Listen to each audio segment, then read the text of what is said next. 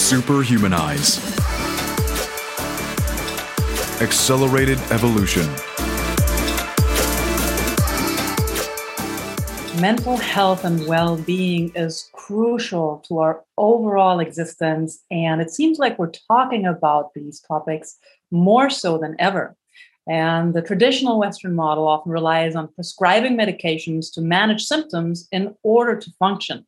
And while these medications have a place and can relieve a lot of suffering for many people, there is the issue of the one-size approach, that it's not a fit for all, and also the issue of not going to and resolving the source of the problem in many cases. My guest today is taking a new approach to mental health. Dr. Ellen Vora graduated from Columbia University Medical School, received her BA from Yale University, and she's also board-certified psychiatrist, acupuncturist, and yoga teacher. Dr. Vora takes a functional medicine approach to mental health, considering the whole person and addressing the problem at the root, rather than reflexively prescribing medication to suppress symptoms. Ellen specializes in depression, anxiety, insomnia, women's mental health, adult ADHD, bipolar, autoimmunity, and digestive issues, and she's currently writing a book about anxiety.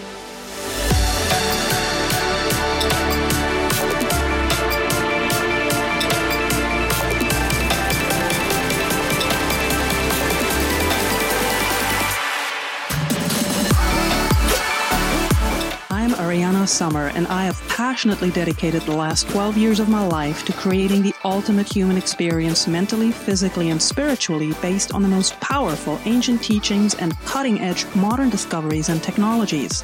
The Superhumanize podcast is a show committed to sharing what I have learned from the world's leading experts in order to help you achieve your full potential and create your best life ever.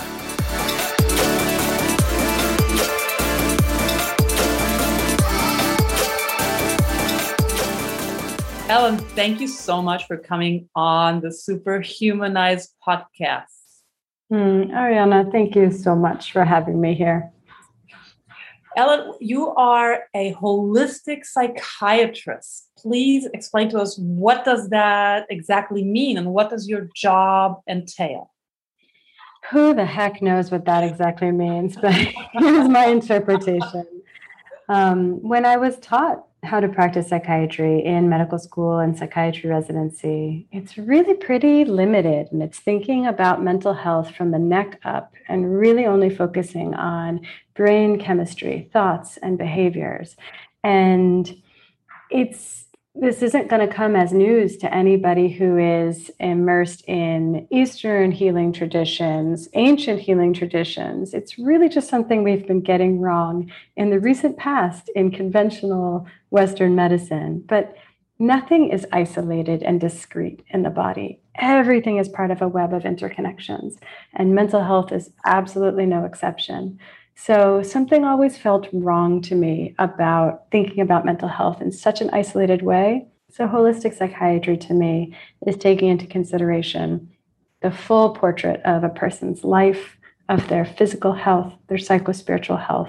It's understanding mental health in the context of everything that impacts it. I love that. And you're mentioning that approaching mental health from a purely biochemistry approach that's just not tied into the whole. You know, there's so many layers to us as a human being, what constitutes us. And this kind of view of nature as a machine, as something that's just functioning in a certain way, and only what you can see is part of that machinery. That has always rubbed me wrong ever since I was a little girl and became aware of this kind of a worldview. And especially since I delved myself into, healing myself, learning more about how we can have the optimal human experience. What I find so fascinating about you too is you are a certified yoga teacher, yoga, which basically means union, right? A union of everything that we are, the spirit and the body. I spent the second set of 4 years of my life. I was a little girl in New Delhi in India, and have been practicing yoga on and off ever since then. So what called you to these really eclectic, different sources and schools of knowledge? Oh, I just want to say you're so lucky that you had exposure to that so early, and then that got to be something you could come back to throughout your life. I think back sometimes and wonder if only I had had yoga in high school, in college, in med school, how things might have gone a little differently if I had that practice and everything that I find that the benefits I get from yoga outclass all of these other interventions that have been offered to me over the years. Just that practice of even, I think of it as like when you're holding triangle pose in yoga and your leg is shaking and you're trembling and you're like, I really don't want to be in this pose anymore. My body's tired. My muscles are fatigued. Why is the instructor still talking? Did she lose track of time? Why is she holding us in this pose?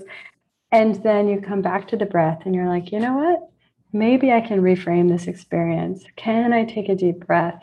Can I find a reservoir within me to hold this? Do I have the capacity to surprise myself with holding equanimity and serenity, even in the face of challenge? And that, I feel like that's why yoga drew me in. And that's been a lifeline. And for me, it was initially just a way to survive residency. I found it and I was like, this is how I feel better. This is medicine to me. And then it was a question for me for a long time. How can I help my patients with this other than just saying, go do yoga, which is sometimes how I end up helping my patients with yoga. But sometimes I find that the philosophy of it can inform psychology. I think about the yamas and the niyamas, and I really find that often when I'm helping a patient reconnect with something like self-love, often it comes down to coming back to these concepts of satya and ahimsa, which is like truth and non-harming. And to navigate the world, trying to balance those two, sometimes slightly contradictory priorities, is a really wonderful way to witness ourselves navigating our lives from a place of integrity and gentleness, but truth. And it's not an easy balance to strike. But when we try, we witness ourselves, and it can really help us see how we're not so bad. We're doing our best out there. We're worthy of love. So I don't know if that answers your question. I just knew as soon as I found that practice and it helped me so much, I was like, this is medicine. If it's medicine for me, chances are it's going to help some of my patients as well. That is wonderful. Yes, I love your answer, Ellen. Thank you so much for giving us a glimpse into what has influenced you so much as a person and also as a healer. And what you just mentioned, the gentleness and the integrity, that is the eternal balance that we're all, I think, trying to find. And when something is out of balance, that's when we feel really not good. And something that, of course, is a major obstacle there, especially with regards to the gentleness, is that inner critic that we all have. To some degree or the other, it's part of that monkey brain. But the part that always tells you you're too much of this, you're too little of that. And I find having a practice such as yoga that calms your nervous system, it calms mine for one, it kind of prepares me for meditation, which I also think is such a valuable tool. It also releases certain emotional pain that we may store in our bodies. And I find it really helps shut down that inner critic and just finding, even if it's just for a few moments, this peace, this relaxation, where even just knowing that that's there can often help us get through a really hard day. I love that you brought up the way it can release emotions, because I also find I'm always sort of trying with patients. Some patients come to me and they're already really connected. They're really in touch with their emotions, with their feelings. Some people, we need a little bit more work. And I think that when you have that moment in yoga, say you're holding pigeon pose, and you almost feel like you could cry, like something's bubbling up. It's almost coming out of your hip and emanating, and you feel yourself kind of immersed in a wave of emotion. And I feel like that's the gateway drug for a lot of my patients, is that feeling of like, wait a second, there's emotion stored in my body. Like, I didn't learn about this in high school. And so that's often the first experience that we get in that somatic connection way, where we realize that we hold on to our memories, our traumas, our experiences. And in many ways, it's imprinted in our fascia, in the connections between our muscles and tendons and ligaments and connective tissue. And so it's wonderful to tap into that practice, because then we can do it all the time. We can be more connected to our bodies in the moments that we're taking in stress, that we're feeling emotions. And we can listen more carefully with a little bit more. I think it sometimes alerts us to when we need to slow down, when we need to honor a yes or a no from within. Our body has a whole language and way of communicating to us. And it's really only when we get good at slowing down and speaking that language that we can heed that wisdom from within. Yes, so we actually don't drown out that inner voice, and whether it's truly a voice that comes up in your mind or whether it speaks via your body. I love that you brought up somatic healing. I had a really when I didn't even know what that was. I must have been 20 years old. I was living in Berlin at the time, and I was immersed in a completely different life. I was hosting TV shows and doing all kinds of stuff, and I remember us taking singing classes with a wonderful, she was American, very gifted teacher. And she realized one time that I was just super stressed out. So she did something she'd never done. She'd lay me down on the floor, and she asked if she could work with my body for a little bit. And she did certain things to my neck and my chest and just opened me up. And then she asked me to breathe. So I was like, whatever, I start breathing. And all of a sudden, I just started bawling my eyes. I was just crying. And I was like, what the hell is happening? I was just crying and crying, crying. And it was such a wonderful release. And at the time, I didn't know that this was, likely a somatic healing. I had just so much stress and tension stored within me. And when I was young, I was used to, being German born. I had a very loving family. The German roots, though, you're not necessarily taught by the culture to allow your emotions to come up. And generally, I think, we're taught to suppress emotions that don't fit in the paradigm that we're currently living in. Let's say you live in a family where as a girl, you're not supposed to get angry, or as a boy, you're not supposed to cry. So you'll learn the certain very natural and healthy expressions of yourself. For example, anger, standing up for yourself, putting up boundaries, that those are not desired. And in order to be loved and accepted, you need to learn to suppress these, right? So that just sets off a whole snowball effect of other things. And then you end up at some point and somebody manipulates, asking for consent, of course, your body in a certain way. And whoa, there's all this stuff coming up. Yes, 100%. And, I think it's extreme. It's pronounced in Germany, but so many of us wake up to the fact that we've come of age in an emotion phobic culture. Mm-hmm. And it's interesting how, like, crying, I think, is in particular something we get wrong. And when we cry, we apologize. We say, I'm sorry. And we try to suck it back in and make it as small as it can be. And this is even true with my patients who sit across from me. This is their therapy session. If it's safe to cry anywhere, it's in therapy. Like, my office is surround sound tissues. I'm basically saying, like, crying is okay in this space. And then I'll say encouraging things and hold my body language and use words to encourage patients to let their crying be bigger. But it's even in that context, it's really difficult to let it be big. And I've personally found, I don't know if our plan was to talk about psychedelics at all, but yes, for me, we'll go there. Psychedelics, I've found that kind of medicine has given me this, like, access to a quantum different level of crying that I didn't even know was accessible. And I feel like I make this progress with grief and with moving through emotions in psychedelic ceremony, where I cry so big. It feels like the crying version of natural childbirth. It's just the biggest cry. And occasionally I'll be in ceremony with someone who'd be like, "Are you okay?" But anybody who knows me is like, "She's okay. She's good. She's exactly in her happy place," which is like a very deep cry. It's a release. It feels like sometimes I'm opening up a portal that allows grief through, that's even not just my own, like whether it's past generations or patients of mine or family members. Like, it's just anybody, come on in. There's like a portal open, and let the grief waters flow through.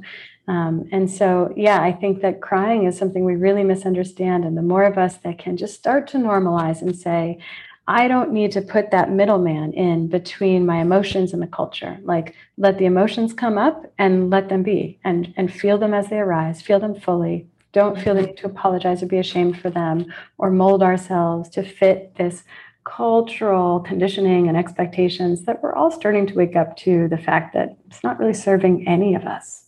Not at all. And that is beautiful what you just said. And it's beautiful also what you said, when you feel like, so it's not just your tears, it's actually, whether it's the ancestors, or if you, also if you look into the whole hypothesis of time not being linear, and, it's your ancestors, it's maybe also even people who come after you, it's your clients, your patients, or just grief from others. There's this beautiful meditation. It's called a Tonglen meditation, where actually you take on the grief or the hurt, the pain of the world, especially when you yourself don't feel great. And it's a way of letting all this course through you, giving it a release. Of course, you also don't feel so alone anymore. And you use yourself as this healing channel for the world. And, as a side effect, you yourself heal also. And, I would have been probably even a year ago or so, I would have been, and maybe I still would be, who knows, I would be one of your patients and be like, "I'm so sorry, Alan." I'd be crying, and I'd probably try to excuse, "I'm sorry," and feel bad for putting that onto you. I know very, very well what you described there. And I think, all these emergent therapies, we have a great deal of study going on into, psychedelics assisted therapy, whether it's psilocybin, MDMA, we have ketamine. I actually just this morning had my third ketamine infusion, a treatment. And I've spoken about this multiple times on this podcast. I've been dealing with anxiety and also mood swings, not clinical depression, but just depressive episodes for a long time in my life. And I've done a lot of self-work, there's a lot of beautiful things you can do to manage symptoms, breath work and stuff. But these emerging new therapies, I was amazed at how I could feel literally in the moment, and then also days after, how certain things just felt like they were gone, healed, non-existent anymore, as in fine, because you get to process things from a neutral space and without all the hurt attached that you usually do. And then you're able to, if not let them go, but at least let them exist within you without this fear, pain, and judgment.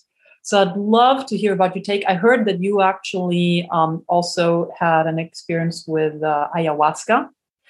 And I'd love to hear your take on these new possibilities to treat people, where we're just really experiencing such a revolution in a sense now.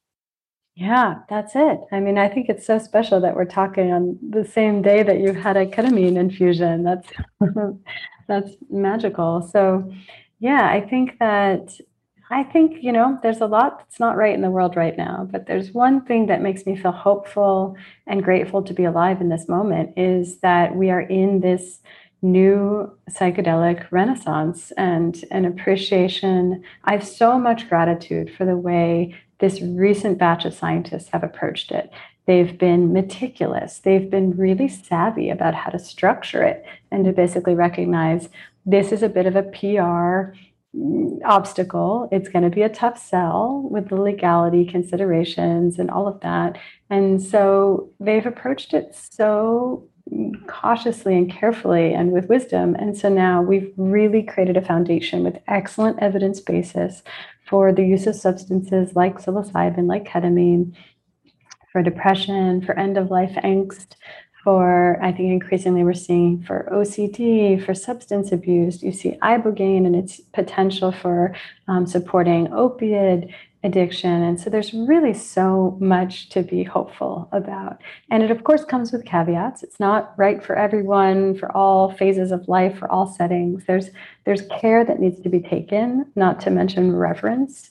I think of these substances as sacred, and we in the United States and the West have a tendency to kind of bawdlerize and really kind of make everything commercial and gross. And so like we want to retain that reverence for how sacred these substances are. But I think we have a shot at making them more accessible to more people and really allowing for a paradigm shift in how we move through mental illness. Many of my patients in my practice are working with ketamine. Some of them are working in sort of more of an underground way with substances like psilocybin and ayahuasca. There are ways to go to the parts of the world where they're legal and have a legal experience. And I've been in absolute awe and like the way people leap when they start working with this medicine.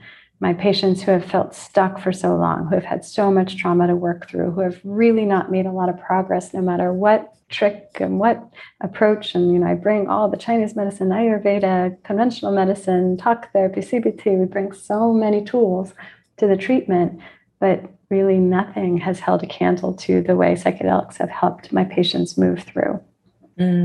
That moves my heart to hear that also from you. And it gives me real hope for, people individually to get to release the suffering and to be able to bloom into their full potential and become self-actualized. It also gives me tremendous hope for humanity. It takes just a certain amount, a certain number of people. It doesn't have to be even the majority of the global population, but just a certain tipping point type of amount of people who are able to move beyond the conditioning that is causing so much pain, beyond the trauma that has been passed on for generations, to help uplift the rest and to also potentially help us, not just to heal ourselves, but to really become stewards of this beautiful planet.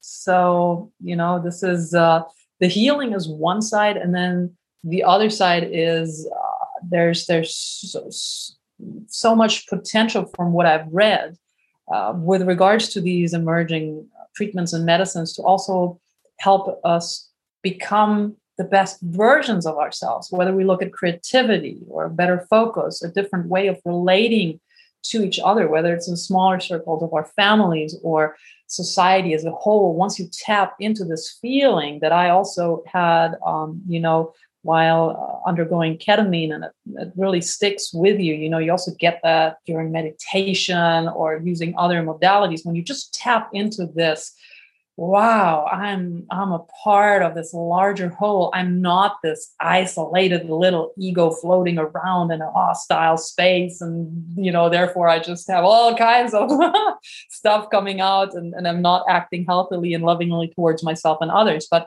once you plug into this, yes, this is all one. You can't help. You're compelled to act in a completely different way. You relate to yourself and others in the world in a completely different way. And I feel compelled to sort of bring two pieces to this conversation. And one is a caveat, and one is some of the science for why we find it so effective and so helpful. And two of the ways that I think psychedelics are most impactful, and there's a lot to be said about the science of how it's working and the etiology, but one piece of it is the way it helps us secrete BDNF, which is brain-derived neurotrophic factor. And that enhances our neuroplasticity and neurogenesis, which is a lot of words to describe basically that we can grow and change and adapt. And I think of it like if you're already doing a practice like meditation or yoga or breath work or something called DNRS, which is, I think, dynamic neural retraining system. If you're doing these kinds of practices to help work through trauma, to help regulate your nervous system or heal a limbic system pattern that's no longer serving you, when you are in that window after psychedelics, it's almost like anything you're doing works double. It's almost like if you think about the NPR, when they're sort of saying like, donate to NPR. And then one day in the drive, they're like, now we have a donor who's doubling whatever donation you make. And it's like your money goes further and your meditation practice goes further in the window after a psychedelic ceremony. And there's also this aspect of how it helps quiet down the parts of the brain associated with what's called the default mode network, or the DMN, which is really where our brain hangs out when it's not focused on a task and it's kind of just in that sense of future tripping and dwelling on the past. And future tripping is really at the heart of anxiety, and dwelling on the past is really at the heart of depression. And that's where so many of us hang out when we're not focused on something else. We're not in the present moment. We're not focused on a task. We're just kind of in our brain. We each have our tendency. What are we thinking? We're afraid of the future, or are we regretting the past? And it keeps us stuck in depression and anxiety. And I think that it also relates to this separation of ourselves as an individual. I think of it as an evolutionary adaptation to a certain extent. It helps us navigate the world and anticipate negative consequences and learn from mistakes. And it helps us survive as an individual and kind of look out for our own. But that takes us only so far in terms of our spiritual evolution. And what we, I think, are poised for as a society is spending a little bit less time in that default mode network of I, me, mine, and a little bit more time with that barrier, with a dissolution of it, where we start to feel how interconnected we are. Kind of like how we started talking about the body. The brain is not separate from the rest. We as an individual, we're not separate from every other sentient being. And even I have a pretty expanded definition of what's a sentient being. Like the plants in my living room are sentient beings, yes, in my opinion. Oh, and I talk to my plants. I hug and kiss my oak trees. Same here. And so it's basically like, this is how we heal, I think, on the collective level, is when we spend time in ceremony, psychedelic ceremony, and quiet down that default mode network. So the caveat is that I think that we're talking it up so much. And for anyone who's listening and they're just like, okay, so I guess I got to go do psychedelics and then snap my fingers and I'll magically be healed. And it certainly is not like that. If anything, it really just unblocks us to do pretty big, effortful, sometimes difficult, sometimes messy healing work. Yes. So it's not a snap of your fingers silver bullet. It just opens the door and you can walk into that healing space that itself is, there's a lot of meat there. That, like I said, I cry like I'm in natural childbirth and ceremony. It's not always pretty or easy, but to me, that's the work I need to do. And I think psychedelics unblock us. Yes, I love that you said it's work, because it's not an escape. It's not necessarily a fun ride. It's work. And it is, I like to call it, it's like the old ancient alchemists called it, the great work. Is the transmutation of the self to make the lead of ourselves to gold, and there's nothing wrong with lead. Like there's nothing wrong with the muck or the, if you look at the mud, the lotus flower needs to have the roots in to then blossom. So everything has its place. And as long as it's in flow, and this is what these treatments can do for us. They can unblock us. They can open the door. We walk through the doors without that judgment that we usually have. And I love what you just said about neuroplasticity, and that after undergoing certain treatments, that's actually the perfect time if you are focused on that to actually get more out of a certain practice or something that you want to integrate. And whether it's meditation, whether it's, I would be curious to find out, the further we get down the road on using these medicines on a regular basis, where it becomes normal and just much more wider available for people, how it can also be used for people learning quicker. Using this state of neuroplasticity to ingrain, to fuse certain synaptic connections for new things. That is absolutely fascinating. That's interesting. I never thought about it as, ayahuasca as your study aid, like the new Adderall. But I think that in a way, in my experience, I don't know. I haven't seen research on this. I don't know if it exists. I think it's a really interesting line of inquiry to pursue. But for me, it's not so much that I suddenly become better at memorizing, say, but it's almost like it enhances our ability to think synthetically, to draw the connections and recognize the patterns. And I just think we become better thinkers when we have this global increase in neuroconnectivity. But that's really interesting to think about it as enhancing our ability to learn. Yeah. It certainly helps us learn habits. So, yeah. Yeah. And, when we talk about something that just seems to be ailing so many people, especially, these last 1.5 years we've been going through and are still going through with regards to the pandemic, people suffering from anxiety and also depression. How do we know that? What's the difference between a clinical depression versus a, quote, normal depression? The latter of which I think I on and off in my life have had. But how do you know? How do you distinguish this? Yeah, so I get this question a lot, and I still have yet to perfect an answer to it. And so my answer, which is a very non-answer, is totally infuriating. So you've been prepared. But I sort of throw away that distinction. Yeah. And it's not to say to be cavalier or careless. If you are unsafe in any way, if you have significant distress, it's impacting your quality of life, of course, get the help you need. But I think that we have a real crisis right now of what it means to get help and what happens when you open up that can of worms. It's, first of all, difficult to overcome the barriers of there's shame, there's stigma, we're busy, we feel overscheduled. And then even if you get past those barriers, you're like, okay, I'm going to get help. It's inaccessible often. Sometimes there isn't a therapist or psychiatrist in your area. Sometimes if there is, they're booked forever, and then it's expensive.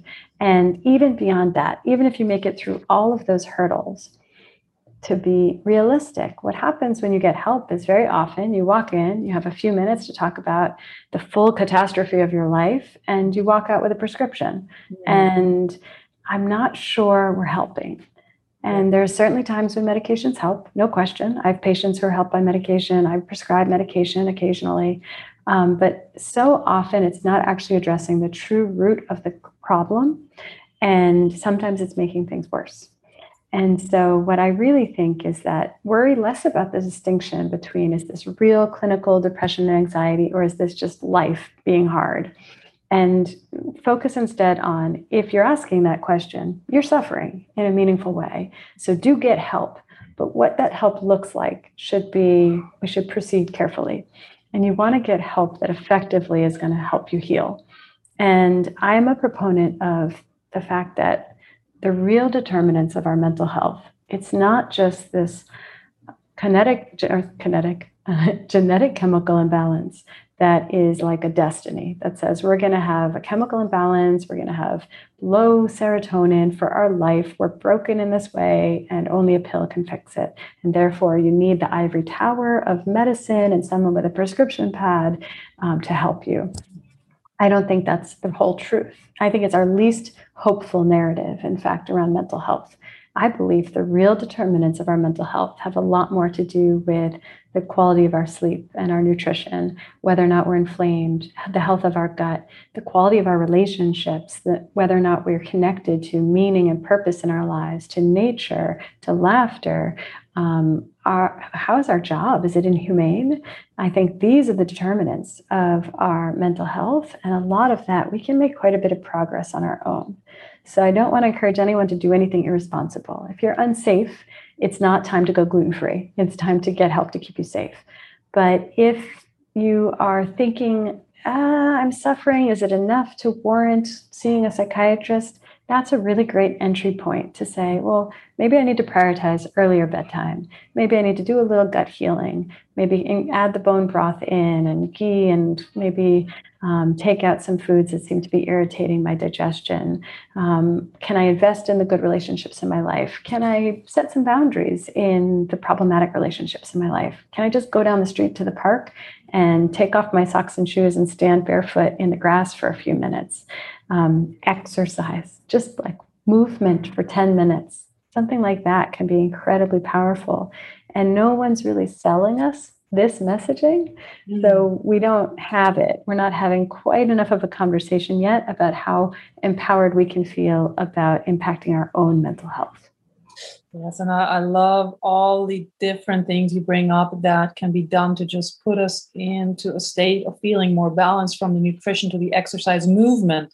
I was just listening to a wonderful podcast of Aubrey Marcus. He was interviewing his guest, a healer, somatic healer, a guy named Porongi. And he said, we talked about emotions before and suppressing emotions. And he also talked about, the suppressing of emotions, and then also how important it is to move. In his case, it was by ecstatic dance, but emotions in motion, to have everything move through your body, that a lot of people actually also get a release of emotions by putting their bodies in motion. If you just dance without giving a damn, who's looking on and how you may look like, but just move your body in ways you've never done before. Or if you just do some jumping jacks. I mean, when I'm in a state that I don't feel comfortable in, my mind, my spirit, and when I'm not perfect, I gotta keep reminding myself of that many, many times. But when I do remind myself, I'm not digging the state that I'm in. I'm going to get myself a state change. So what I often do is I'll even just do some jumping jacks, move my body for a couple of minutes, or even some breath work. And boom, all of a sudden, that state that caused you to feel so unhappy just mere minutes ago, it's poof, it's dissolved, it's gone, just by moving your body or by moving your breath, just by letting all these things move through you. And it can be so, so healing. You also are very much focused on anxiety. You're writing a book about it, as I mentioned in the introduction.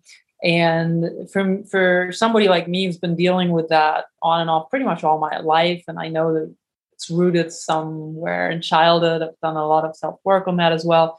I know that certain substances can increase it, such as caffeine or, not sleeping.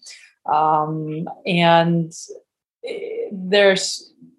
you said that's so much that we think about as unavoidable anxiety is just the physiological dance that occurs as a result of this, the overconsumption of alcohol, caffeine, sugar, or lack of sleep. Can you talk a little bit about that to us? Yeah. So Ariana, I'm so glad you brought this up. And it's funny you mentioned the book and dance juxtaposed there, because certainly that's how I got through the process of writing a book, where you get into so much mental gridlock. And it's sometimes really, revisions I found really emotionally tough to face, like, here's what's wrong with the book and needs to be improved. And that's a challenge. And so that state change, I would just put on Beyonce and I would dance for a song, and it would remind me, certainly it would move the energy, it would change my state of mind, but it also just connects me to someone else who's really tapped into their creative source energy. Someone with a work ethic who works hard. It really inspired me to be like, you know what? Like, Beyonce is extremely talented, but this isn't effortless. She works hard. And I had to keep coming back to that and be like, you know what? If I want this book to impact people and make a difference, I better work. So I would dance. I would feel connected to that source creative energy, and I would sit my butt back in the chair and get back to work. And the way I think about anxiety is that it's almost like we have something called false anxiety and true anxiety. Mm-hmm. And I'll caveat this by saying false anxiety, it's not to invalidate the experience of anxiety, which is very real and very painful. But it's really to sort of draw attention to the fact that it's avoidable anxiety. So a different way of saying it would be almost like avoidable anxiety and purposeful anxiety. And that avoidable anxiety is where so many of us spend so much of our lives, and we get medicated for it. We see doctors for it. And actually, we could have addressed it at the root. And it comes down to certain seemingly mundane things that can have a huge impact. Our blood sugar swings during the day. If we are not, if our bodies are not well adapted to fasting states, if we're living on sugar and refined carbohydrates, we can have our sugar spike and our blood sugar crash, and that precipitates a stress response, which can feel synonymous with anxiety. Or some of us are sensitive to caffeine, and that can make us feel anxious. And we don't know to point to the caffeine, because the caffeine also relieved us from the caffeine withdrawal that we wake up with every morning. So we think caffeine, that can't be my problem. That's my best friend. But it just scratched the itch of its own withdrawal, and then it leaves us in a stress response. It's not a great friend. It's a shitty friend, but nothing against caffeine. It works for some people, but just for all of us, we need to be open to the possibility of maybe less, or maybe earlier in the day, or maybe not at all. And sleep quality is huge. Alcohol is a really unpopular conversation, but alcohol, if no one else is going to spread this message, I'll take that. I'll take that challenge, which is basically alcohol modulates the way GABA, our neurotransmitter GABA, behaves in the brain. And GABA is very central to anxiety. And we want healthy, juicy GABA functioning to feel less anxious. What alcohol does, and why it feels so good, is that it really increases the release of GABA in our synapses. But the brain sees that and thinks, well, that's too much GABA. That's potentially dangerous, because if a leopard came around the corner, we'd be too buzzed to care. And so it thinks this is unsafe. So let's reabsorb that GABA. Let's convert it to glutamate, which is excitatory. And then basically, once we have sobered up, we're suddenly very anxious. Wow. And in the long term, cumulatively, this also has an impact on the expression of our GABA receptors. So then it's almost like we have normal levels of GABA, but we don't have a way of hearing the GABA, which is also how our benzodiazepine medications work, things like Klonopin and Valium and Ativan and Xanax. So all of this starts to really, really exacerbate the very problem we're using it to help with in the first place. If you're drinking for social anxiety or to take the edge off, it temporarily takes the edge off. And then by the next day, it's made the edge bigger. And that's the problem. And so there's all these different physiologic things that are mundane, that are normal, that are just part of a seemingly generally kind of virtuous life. Coffee and alcohol and being sleep deprived and scrolling on our phones until 11 p.m. But they're all contributing to anxiety. So that's the avoidable anxiety. And then we can talk about the purposeful anxiety. Oh, yes. That's really where we couldn't medicate that away if we tried. That is our truth. And it is a part of our inner intuition and knowing that is alerting us to the fact that something is very wrong and needs our attention. And that can be in our personal life. It can be globally around us. It's something where it's part of our purpose is to wake up and recognize a problem and address it. And it feels like a state of unease. But once we take action and start to respond to that call to action, it doesn't feel quite like anxiety. It feels purposeful. It feels like we have a duty. And that's, I think, a really different way of framing anxiety. So to me, it's not like, are you clinically anxious or are you fine? It's, okay, you're anxious. I don't care how anxious. You're anxious. It matters. What's causing it? Is this avoidable? Let's address that. Or is this purposeful? Let's address that. Wow. I love that purposeful anxiety, and it makes so much sense. So many people feel anxious today, and whether it's the avoidable anxiety, I mean, we are over caffeinated and God knows what else we've got going on that we're just trying to manage symptoms, our exhaustion or whatnot, caffeine just being one of those, or the alcohol. Take the edge off. What you explained there makes total sense. I mean, I love a good red wine. I love a Scotch neat every once in a while, but there have been times, whether it was times of stress where, I've never had a problem with alcoholism, but, there are maybe a few weeks, for example, last year where every night I'd just have a drink or two just to take the edge off. And then you feel worse the next day, right? It's just, and even when you just in community and you have fun and you share a glass of wine or two with friends, I'm super sensitive towards it.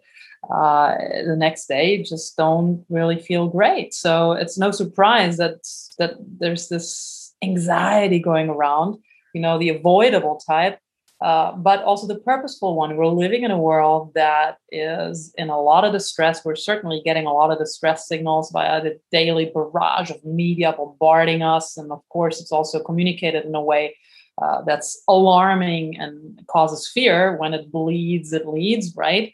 But so when we notice something is really wrong and in disarray, it's normal. The state, you look at the natural environment, you look at all the crisis zones around the planet, you look at the crisis we've been going through with the pandemic. So this purposeful anxiety that alerts us to that there's something intrinsically wrong, that's also prevalent.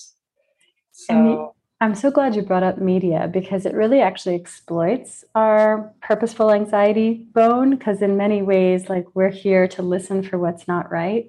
But in this kind of banal, not malicious way, the media has figured out that fear sells. We will stay gripped, we will rubberneck, we will tune in and click and scroll if something makes us feel uncertain, fearful, doubtful. And so in a way, we're being bathed in excessive amounts of fear just because people are trying to make a buck and they want our attention. It's the attention economy, and our attention is the commodity that people are vying for. And I'm going to do something now, which is sort of to add a layer of complexity to all of this. So it's very helpful to know about avoidable anxiety and to identify it in your lives and figure out what your false anxieties are and address them at the root. And then here's the thing, is that sometimes you can be fully aware, if I eat this, if I drink this, if I do this, it's going to cause some avoidable anxiety. And in that moment, the right choice is to go for it. And so that's where life gets kind of spicy, because sometimes, like, I know that when I go to sleep early, I sleep better, I feel better the next day. Sometimes a friend is in from out of town and they're hanging out in my living room, and we can sit around the living room and drink whiskey neat until 2 a.m. talking and connecting. And it's all the wrong things, and it creates all kinds of avoidable anxieties, but it's globally the right thing in life, because actually nothing matters more than our relationships. Yes. And connection. And it's sometimes worth knowingly inviting in a little bit of avoidable anxiety to enrich our lives in that way. Absolutely. And when you kind of know that that's what it is, when it pops up, then it looks much less than this huge dragon trying to eat you up, but it looks more like this Muppet, like this little gremlin. And you can just be like, okay, I know what you are. Just calm down. Yes. And what you just said is so true too. Nothing matters more. You also emphasize that the single most important element that supports our well-being and also our vitality at any age is community. Why is community so important? And how can we build a great community? We're just wired for it. So many things are just sort of accidents of evolution. This is who we are. We're human beings. We're social animals, and we survive best when we're in a tribe on the sort of proverbial savanna of evolution. So because of that, we feel safe and at ease when we're surrounded by our community, and we feel out of a state we're not at ease. We feel troubled when we're disconnected and estranged from our people. And so there's no like moral high ground to this. It's just the design, because we're not cats. Like, we are not things that can just go exist and be like a solo hunter. We're humans, we're social. And so it's why in our modern world, where we're siphoned off in our cars and our studio apartments and mansions in the suburbs, why we're all feeling so disconnected. And social media is incredible. The internet is incredible in how it allows us to, we can Zoom with someone across the world and we can FaceTime and all of that, but it's artificial sugar, like we get this seeming taste of something sweet. And then afterward, there's like a chemical aftertaste. We're like, did I really actually just fulfill my need for social connection, or was it just the appearance of it? And I'm sort of, my jury is out, like whether it's net good or bad. I think that you kind of want to use technology, but not let it be your only access point to connection and community. So like, it's wonderful that you and I can be talking right now. And this wouldn't happen without technology. We live on opposite coasts, but then I'm also going to go and physically connect in person with people after this. So it's like you need to meet all these different needs. Yes. And with regards to when you have a healthy community around you, and what actually changes, can you measure changes in cognitive function and all over well-being when people are tied to a community? Yeah, I mean, there's quite a bit of evidence at this point that, and even some really incredible, like longitudinal prospective studies where they're following people, sometimes for 70 years. And it turns out what enhances cognitive function and happiness and a sense of well-being is relationships, full stop. And so if you have to sacrifice everything else to protect that, it's probably the right decision. Mm-hmm. And I don't know, I mean, I've certainly witnessed in my own life with the pandemic, as you see more and more people that have been really isolated this past year and almost year and a half, you see how we are we're missing a beat. We're just all a little bit like neurologically, we're missing some balance and coordination physically and mentally. And it's something that it atrophies. We keep it sharp and practiced when we're out in the world, kind of think about coordination when your physical body. If you're hiking and walking on uneven surfaces, that's helping keep that part of your body toned. And similarly, we need to be out interacting and dealing with the challenges of interpersonal connection, dealing with people's reactions and are they smiling or are they lying? We need to be flexing those muscles to keep ourselves sharp in that way. And so we need to dust off the habit of connecting. Right. Very, very important. And also what you mentioned before, we are not cats. We are tribal animals, so to speak. And when we don't have that community, our brain is just giving us these signs of danger, danger, danger, because not having a community, it touches us on an existential level, because thinking back to our forebears, this is when you didn't have a community, your likelihood of dying alone was just so much higher, right? So yeah. With regards to people who have had negative experiences or no experience at all with community, for example, in childhood, there's this thing called adverse childhood experience. And that when you have had these kinds of experiences as a child, that it really can influence anything in your life, whether it's your immune system, your lifespan, your risk of dementia, digestive issues, and such, even cancer. So that adverse childhood events play a really significant role in determining your general health and well-being all throughout your life. So when you deal with a patient who actually has some, deep-rooted traumatic experiences, everybody, of course, is different. There's different approaches for every individual. I'm very well aware of that. But is there sort of a guidebook looking at it from a holistic perspective? Are there certain steps that you would take to try to unfurl that, to open that up and help that heal? Yeah, it's tough. I mean, it's certainly a focus in my practice. I don't think I have all the answers, but basically, you're exactly right. Adverse childhood experiences, or in the research referred to as ACEs, are a kind of toxic level of stress. And it's like poison to the body. And a big part of how it increases conditions like autoimmune disease later in life, certainly mental illness, decreasing lifespan, it's part of it is epigenetic. And that's where, we have our blueprint in our genes, but everything in nature is dynamic. Nothing is just set and written in stone, and genes are no exception. So we're in this dynamic relationship with the world around us, and our it's almost like our body, our genes are listening for the environment, and based on what it hears, it's going to modulate and change expression of certain genes. So if we are bathed in a stressful environment, we're going to modulate our DNA. We're going to methylate certain ways that our serotonin transporters behave. And it's going to make us more inclined to be depressed, to be cut off, to not trust. And in certain ways, and it's an adaptation, Because if you grow up in an environment that says people are not to be trusted, it's not safe, it's adaptive to close ourselves off, at least in the short term.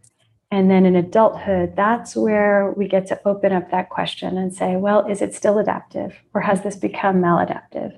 So I think a really big part of moving through that is having reparative experiences. And sometimes that means seeking out different kinds of people in your life. If you had a bad model in your parents, which I think it's always important to pan out and not really blame parents necessarily, but to see that with compassion and understanding. They were working through their own trauma, their own conditioning, their own difficult, disenfranchised circumstances. So it's always like, if you look to blame, it's a slippery thing. It's hard, you're blaming ancestors thousands of years ago. And so basically, but say you had bad models in your caretakers growing up, then you might be seeking out partners that are familiar, that remind you of that. And so to have a reparative experience, you need to seek out a different kind of partner, somebody with healthy object relations, healthy attachment pattern. And sometimes we just think of that as someone boring, no chemistry, not who I want to be with. So we have to kind of get past that barrier and say, oh, actually, that's a good person. That's a person with integrity. That's a person with healthy boundaries. That's a person that's not always fishing for validation. And as much as that feels unfamiliar and not exciting, maybe I should pursue that and give it a try. And then when you're in a connection with someone with secure attachment and healthy boundaries, you can just tiptoe forward with practicing trust. Practicing basically what happens if I allow myself to be vulnerable. Do I get hurt, or do I actually get caught and held? And every time you kind of tiptoe out onto that ice and find that you're safe, that can be really healing to the childhood experiences. So you do have to do it in a safe container. It can also happen with a therapist.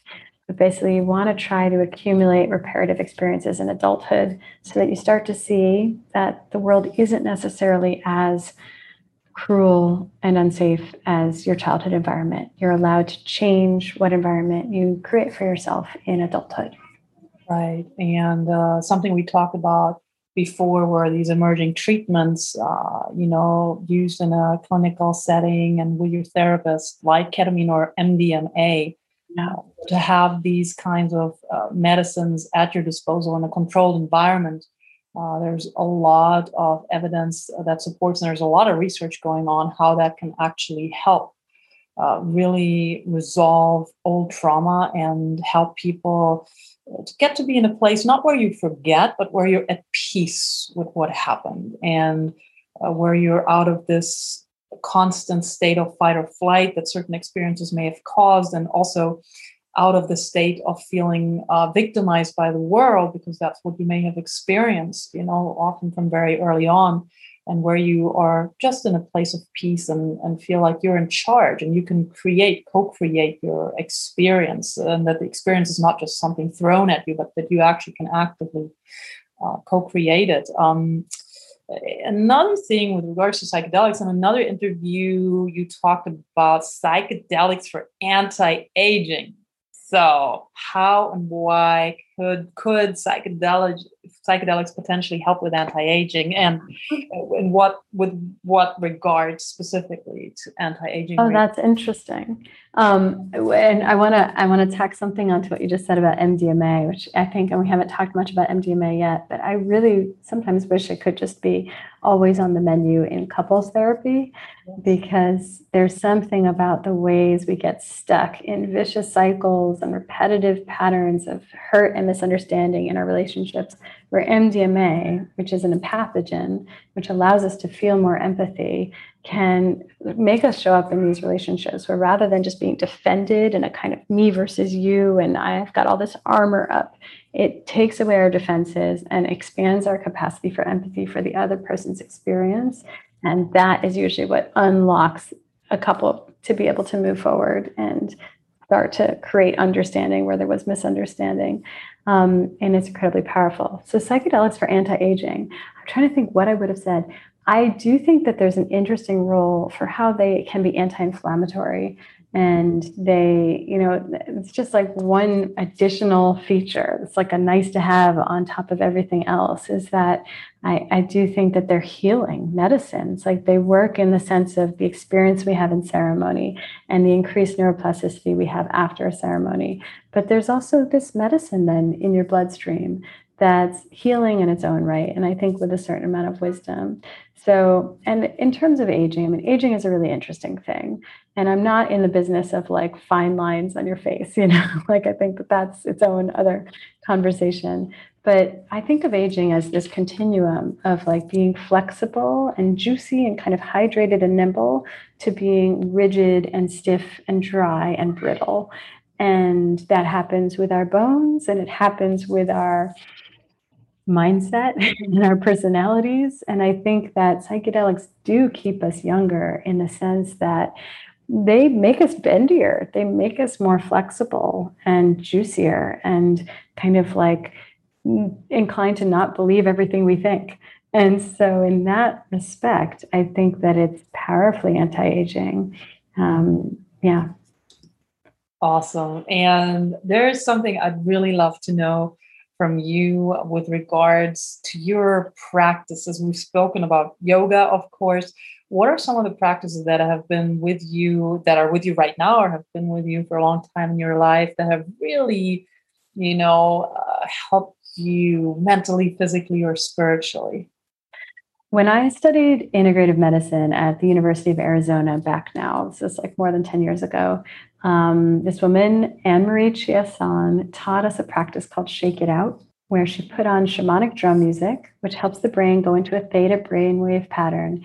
And then all you do is like close your eyes and stand kind of loose, and you just shake however your body feels like shaking. You could do it for a few minutes. I usually have time to do it for like 90 seconds. And I do that most days. And I find it accomplishes a couple things. One is it's a reset. It's that state change that we were talking about earlier.